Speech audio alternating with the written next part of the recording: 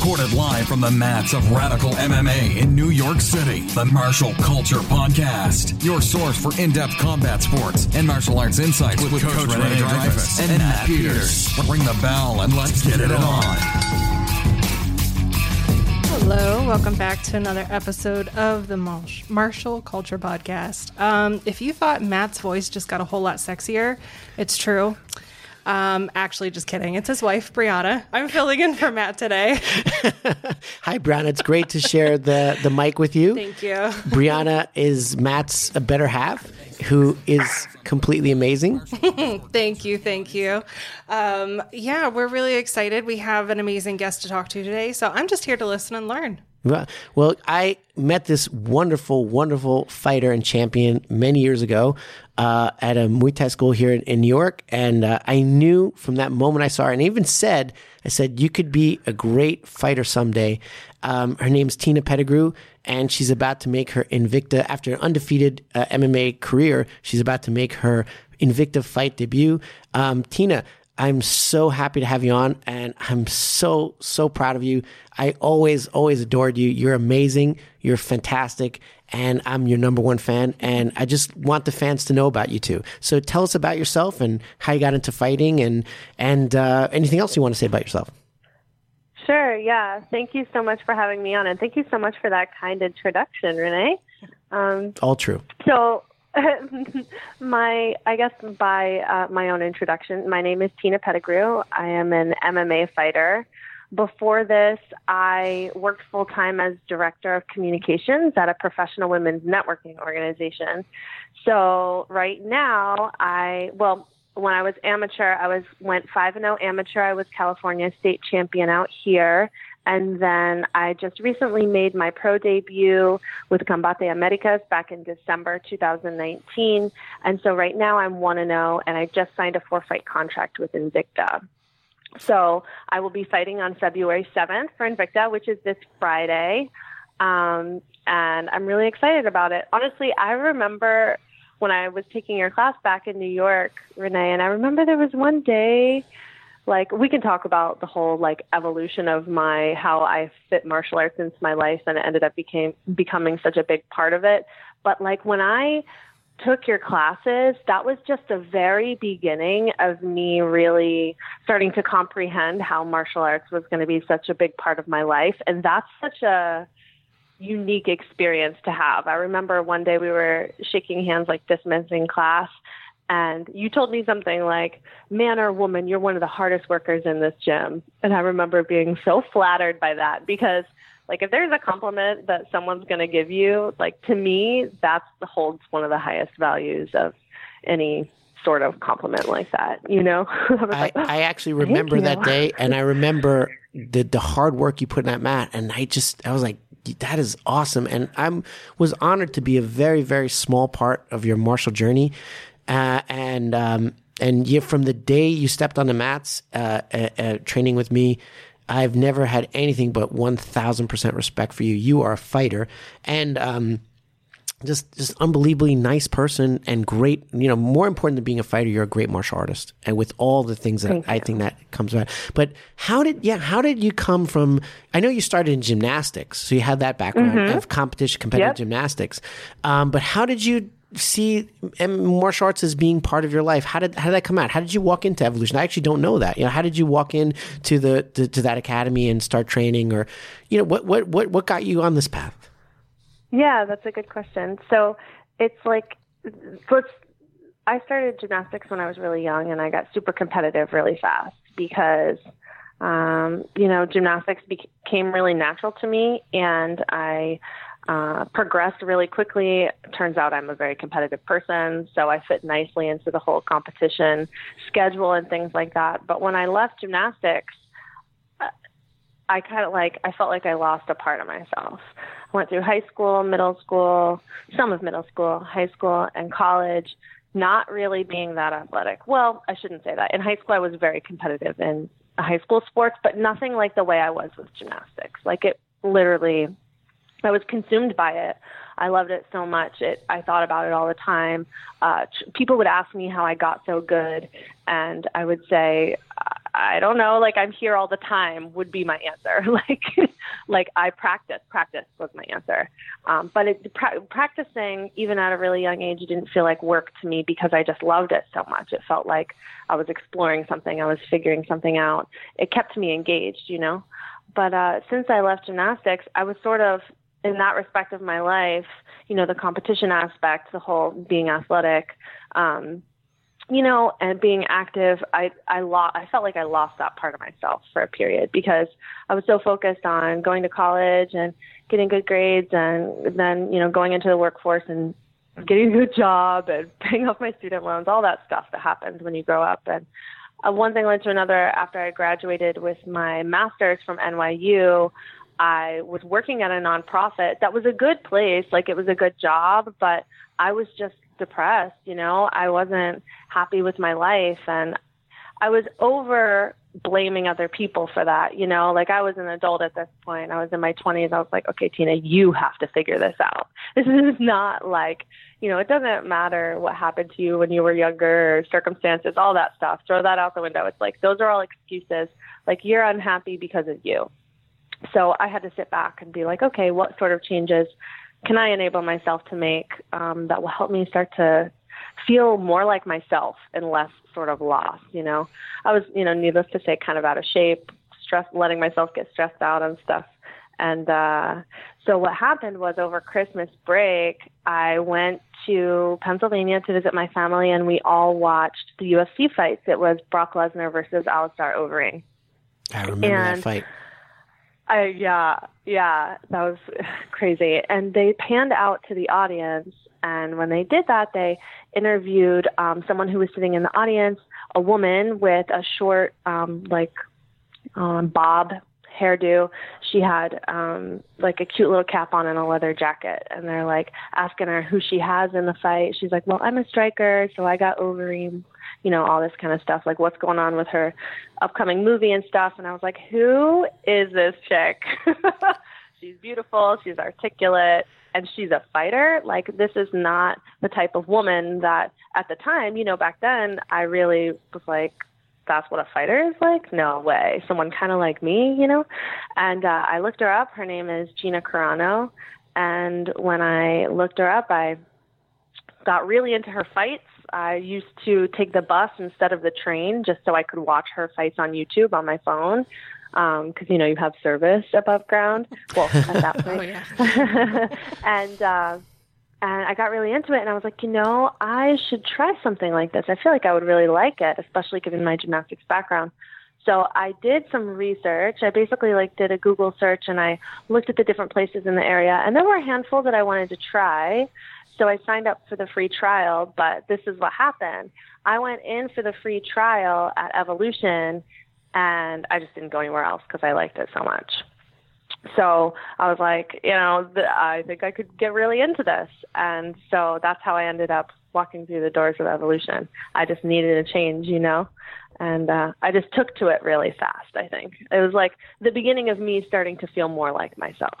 You know what I mean? Wonderful. Now, you know, it's people talk about the martial arts as a catalyst for positive growth. And I think anytime you challenge yourself, you grow in ways that allow you to be more in tune with your personal bliss. And I've personally found that, and but I can't say for everybody else. But that was my personal journey, and I think it sounds similar, like you're in the same place. I know you moved to California, and you're training out of a number of different academies now. How did that jump from just training in California to amateur to pro happen? Well, that's a good question. I would say that was probably the part of my journey so far that's taken the most figuring out. So I landed at Alliance MMA because I knew Angie and Adam from at Evolution, right? So they were my connect from, you know, my life on the East Coast to my life out here. And I actually, before I moved out here, stayed with them for about a week to see if I wanted to train at Alliance, if it was the place that I thought it was, you know, high level training, had opportunity for growth for me. that type of thing. And if San Diego was a place that I wanted to live. And so after I visited for a little bit, I was like, okay, this is what I want to do. So slowly but surely, I ended up, making the move. And once I made it to Evolution, I was like, okay, how do I fight? How can I fight? Which, as I'm sure you can imagine, there's a lot of people that sort of walk through the doors there and are like, hey, I want to fight, So it took some time. I got connected with a coach at Alliance named Daniel Rhodes. We call him Coach Day. He is since then and up until right now, has been my main coach that has worked with me from, when I knew, I don't want to say knew nothing, because I definitely knew stuff when I came to Alliance, but I knew way less than I know now. Yeah. And he has, helped me progress in every aspect of my game, just technique wise, strength and conditioning wise. I mean, probably without realizing it, mindset wise. He's one of those people too that, he's like, if people ask you, don't tell them you're a fighter, tell them you're a martial artist, because he really sees the art in it, and he respects my evolution as an artist, and respects that that winning fights isn't what it's all about. That's not the end all be all. He respects that I have a journey, and so I started competing amateur under the tutelage of Coach Day and some of my other friends at Alliance who train out at Alliance East in Santee. They helped me a lot with my wrestling and grappling because my schedule wasn't really working.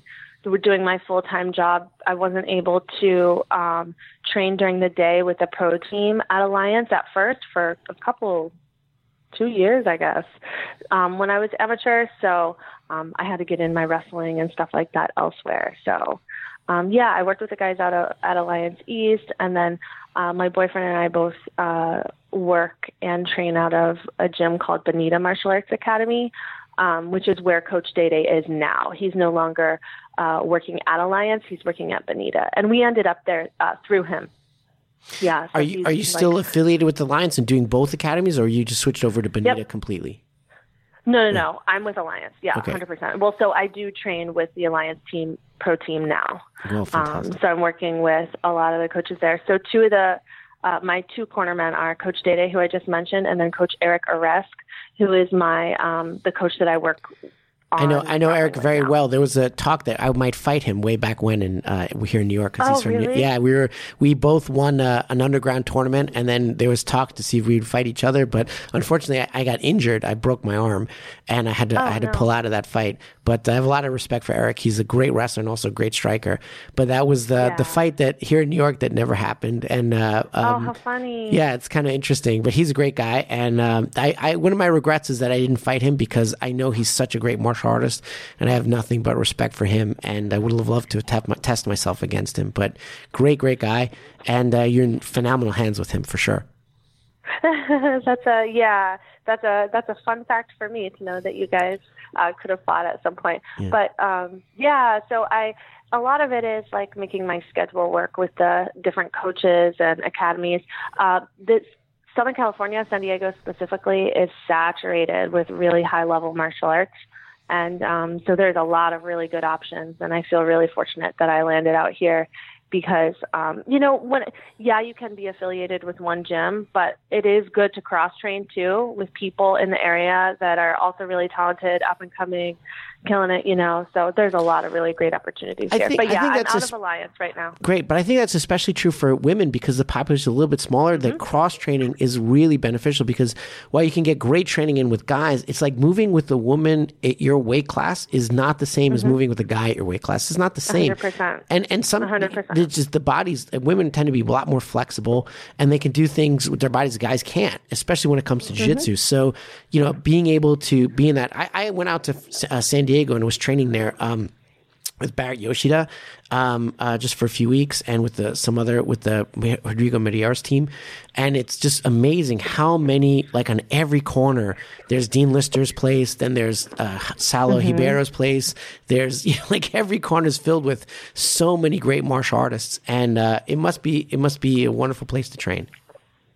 Yeah, it is. And fortunately, all of those people that I've connected with over at Victory and 10th Planet, all those other gyms, they're all really gracious, and it's a really positive environment. Yeah, I mean, like, especially when you fight amateur, a lot of people are like, oh, that person's not your size, or that person doesn't have as much experience. It's like, you know what? When I get into the cage, that might be the case with these people too. Yeah. So, I mean, it's pretty unpredictable. So as many good looks as I can get without getting injured, I see it as a good thing. Fantastic.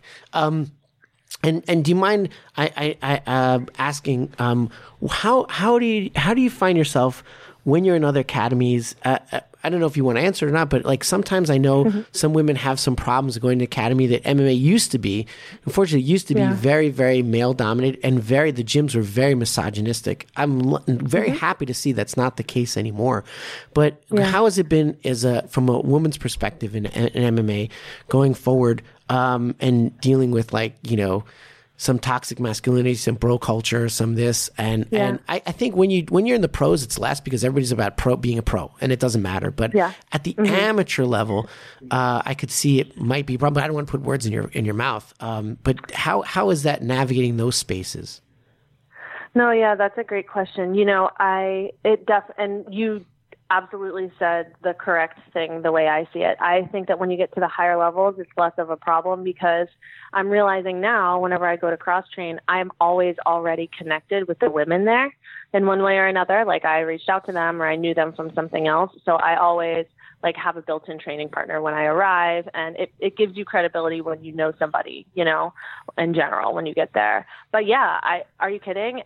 Pretty much every gym I've ever walked into, martial arts gym, it's kind of like, I think the thing that annoys me the most is when I grapple with men, the very first thing they say, especially the white belt, like the younger guys that are like younger to jiu-jitsu or grappling, say to me is they're always so surprised that I'm strong. I knew you were going to say that. And it's like a cut too. It's like, oh, you're strong for a girl, meaning like your technique kind of sucks sometimes, or you're just diminishing you as a woman too, like as a fighter. Right. I knew you were going to say that. And actually, I actually had a talk with guys in my school. I'm like, we will not say that. You don't say when you lose, you don't say to a guy or girl, it's no genderless, but you don't say, oh my God, you're so strong. Just shut up, shake their hand and go, nice job. That's it. That's what we say. Right. But I knew you're going to say that. I don't mean to interrupt, but I knew you're going to say that because it bothers me. It's one of my pet peeves is the way people cut each other down, especially when it's like a white belt guy who loses to a girl and he's really insecure about it, which is just. Right. Yeah. But anyway, go ahead. I'm sorry.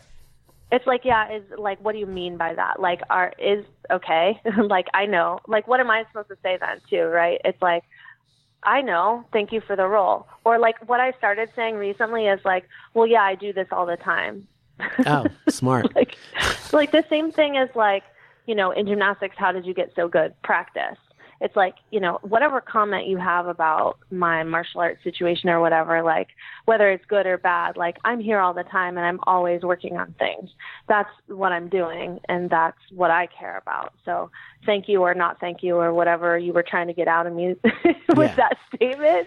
But, yeah, it's very different. It's very different if someone says, oh my God, you get tapped and you go, oh my God, you're so good. That's amazing. Versus, oh my God, you're so strong. It's not the same thing. Yeah. It's like a cut. And I absolutely hate that. And I really like when I have people that say, when you lose like this, you shake hands and you say, good job. When you win, you shake hands and you say, good job. And nothing else is acceptable. That's what you say. Yeah. And at that moment that you don't like losing, you have to fight your ego. And there's so many guys that have such a problem losing to girls, and it's ridiculous, and I hate it. But anyway, so good point on that. And in terms of the finding fights and stuff, was it more difficult to find a fight because of the population, the female fighter population, a little smaller, or did you have no problem at all? That's a great question. It's funny. before I made my MMA debut, I really had a hard time getting matched. I was trying to get a Muay Thai fight.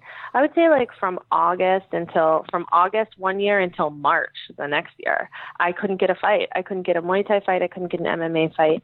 And I don't know what it was. I don't know if it's because nobody knew who I was, or people looked into me and they were like, oh shit, you know. Oh, sorry. I don't know if I'm allowed to say. You can say whatever you want. Oh no.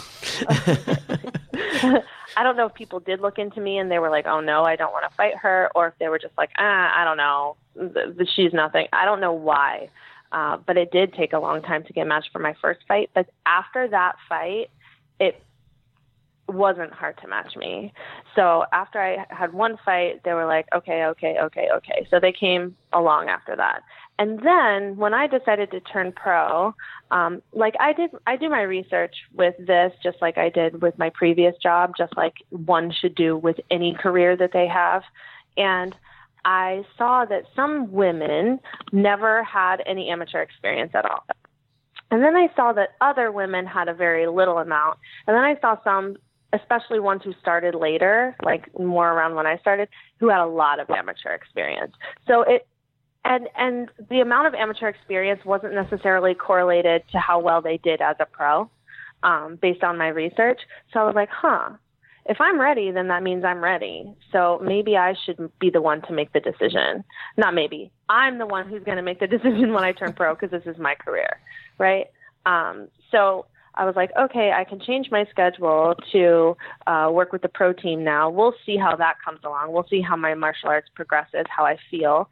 And then after that, after a couple months of doing this, let's see if we can get a pro fight. And I was very committed to having my first pro fight be with an organization that was well known. There were a few reasons for that. That we could talk about at another time, but I was like, okay, let's try to get on Bellator, Invicta, Combate, or LFA. So on my own, I tried really hard to connect with the matchmakers and that type of thing. A lot of people go the other route, right? So they many people play the local circuit for a while, to get a few wins under their belt, that type of thing. I'm not really the type of person to shy away from a challenge or bright lights, and I knew that. I'm also someone who looks to make this my career, and I'm practical, so I know that money is a part of it. So and especially having left my full-time career that was somewhat lucrative, especially compared to fighting, this was a business decision. Right. You know what I mean? So smart. You're not, I mean, I just did a podcast. We were talking about, it's MMA fighters have the highest number of graduate degrees of any other any other sport. And it's nice to see someone who's really, really analyzed what's going on and how you can make yourself successful. And it's just so smart and so brilliant. And I think a lot of up and coming fighters, male or female, would do well to listen to this, to see how you took a very active role in managing the trajectory of your career. And it's fantastic. So I know there was a fighter here in New York and went pro way too early. And I went into fighting too early, didn't have such a career, went pro way too early and was not so successful. And now instead of being able to make a career out of it, he's probably the opponent journeyman, if anything, at other fights. And I feel sorry for him. But it's like, when you don't manage things properly, it's very hard to get the second or even the third chance if things don't go well. Second chance is hard, and third is even doubly, even more hard, exponentially harder. So I think you've done a great job, and it's amazing. It's absolutely amazing. Thank you. Yeah, I mean, at the end of the day, the way I see it, it comes down to accountability again, right? So, like, I can't sit around and be like, oh, my coach didn't do this for me, my manager didn't do this for me. Like, the world doesn't owe you anything. If you want something, then there are different ways to go about it. And if you don't know how to get it, then ask the people that you trust who know about that thing.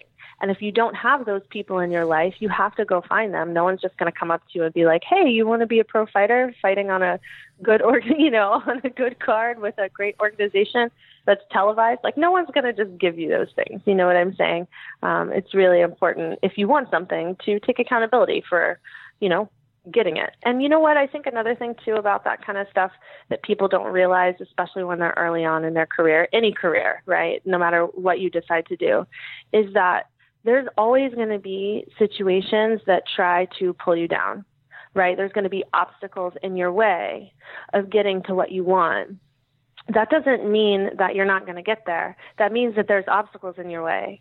That's all that means. The world is not trying to tell you that you shouldn't be doing this, or it's not a sign from above. It's like, listen, everybody that does something, especially if it's hard, is going to have obstacles. The people who are successful in the end are the people who don't let those obstacles stop them, and they just keep going. Yeah, it can be difficult, and challenges are part of what make the journey. But at the end of the day, if you want something, you just have to keep on working for it. Like there were times when I did get frustrated. I wasn't getting a pro debut, and I was like, here I am staying ready, eating kale every night, just in case, just in case I get the call. And it didn't happen when I wanted it to. It also didn't happen the time after that or the time after that, but then it happened after that. Yeah. You know what I'm saying? Absolutely. And I think that's an important life lesson, is that I forgot, one of the Gracies said, you say, I don't need martial arts because I don't fight. Well, life is a fight. Every moment of your life is a fight to achieve your bliss. And if you have to see it like that, and the persistence and the obstacles in your way are the price you pay to mold your success. And I think it's very similar to jiu-jitsu. Like you're trying to pass the guard. You're trying to pass the guard, and there's this knee right in there. Well, you have to get it out of the way, or you have to go around it. You're not just, nobody's going to just take their legs and move them to the side. You want to submit the arm. Okay, nobody's going to just give their arm to you. You have to find a way around those obstacles, and that is a metaphor for our how we live our lives. Nothing comes easy. Life is a fight, and I think that's also why people find fighting very inspiring. Of course, everybody finds athletes inspiring and things like that, but I think fighters have a certain aura, because we know how close, like what the level of drama in an MMA match or any combat sport is way, the stakes are way higher than basketball or football. Nobody is dying in a football game. Nobody is getting a concussion that could, or broken orbital bone that could end their fight career forever in a basketball game. And that is something that could very well happen in an MMA fight. You're stepping in there and risking life and limb, the highest level of drama, the highest level of commitment, the highest level of risk to prove something internal and to be an inspiration. And I watched the fights you posted, and I actually, you are one hell of a gutsy fighter. There is no quit in you. There's no and I always knew it.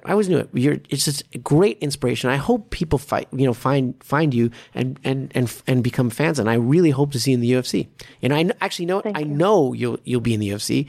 I know you will. And I just look forward to that time, Thank you so much. Yeah, thank you. I'm glad that you recognize that, because it is a goal of mine to put on exciting fights, to showcase my skills and your jiu-jitsu's come a long way. Really tight choke.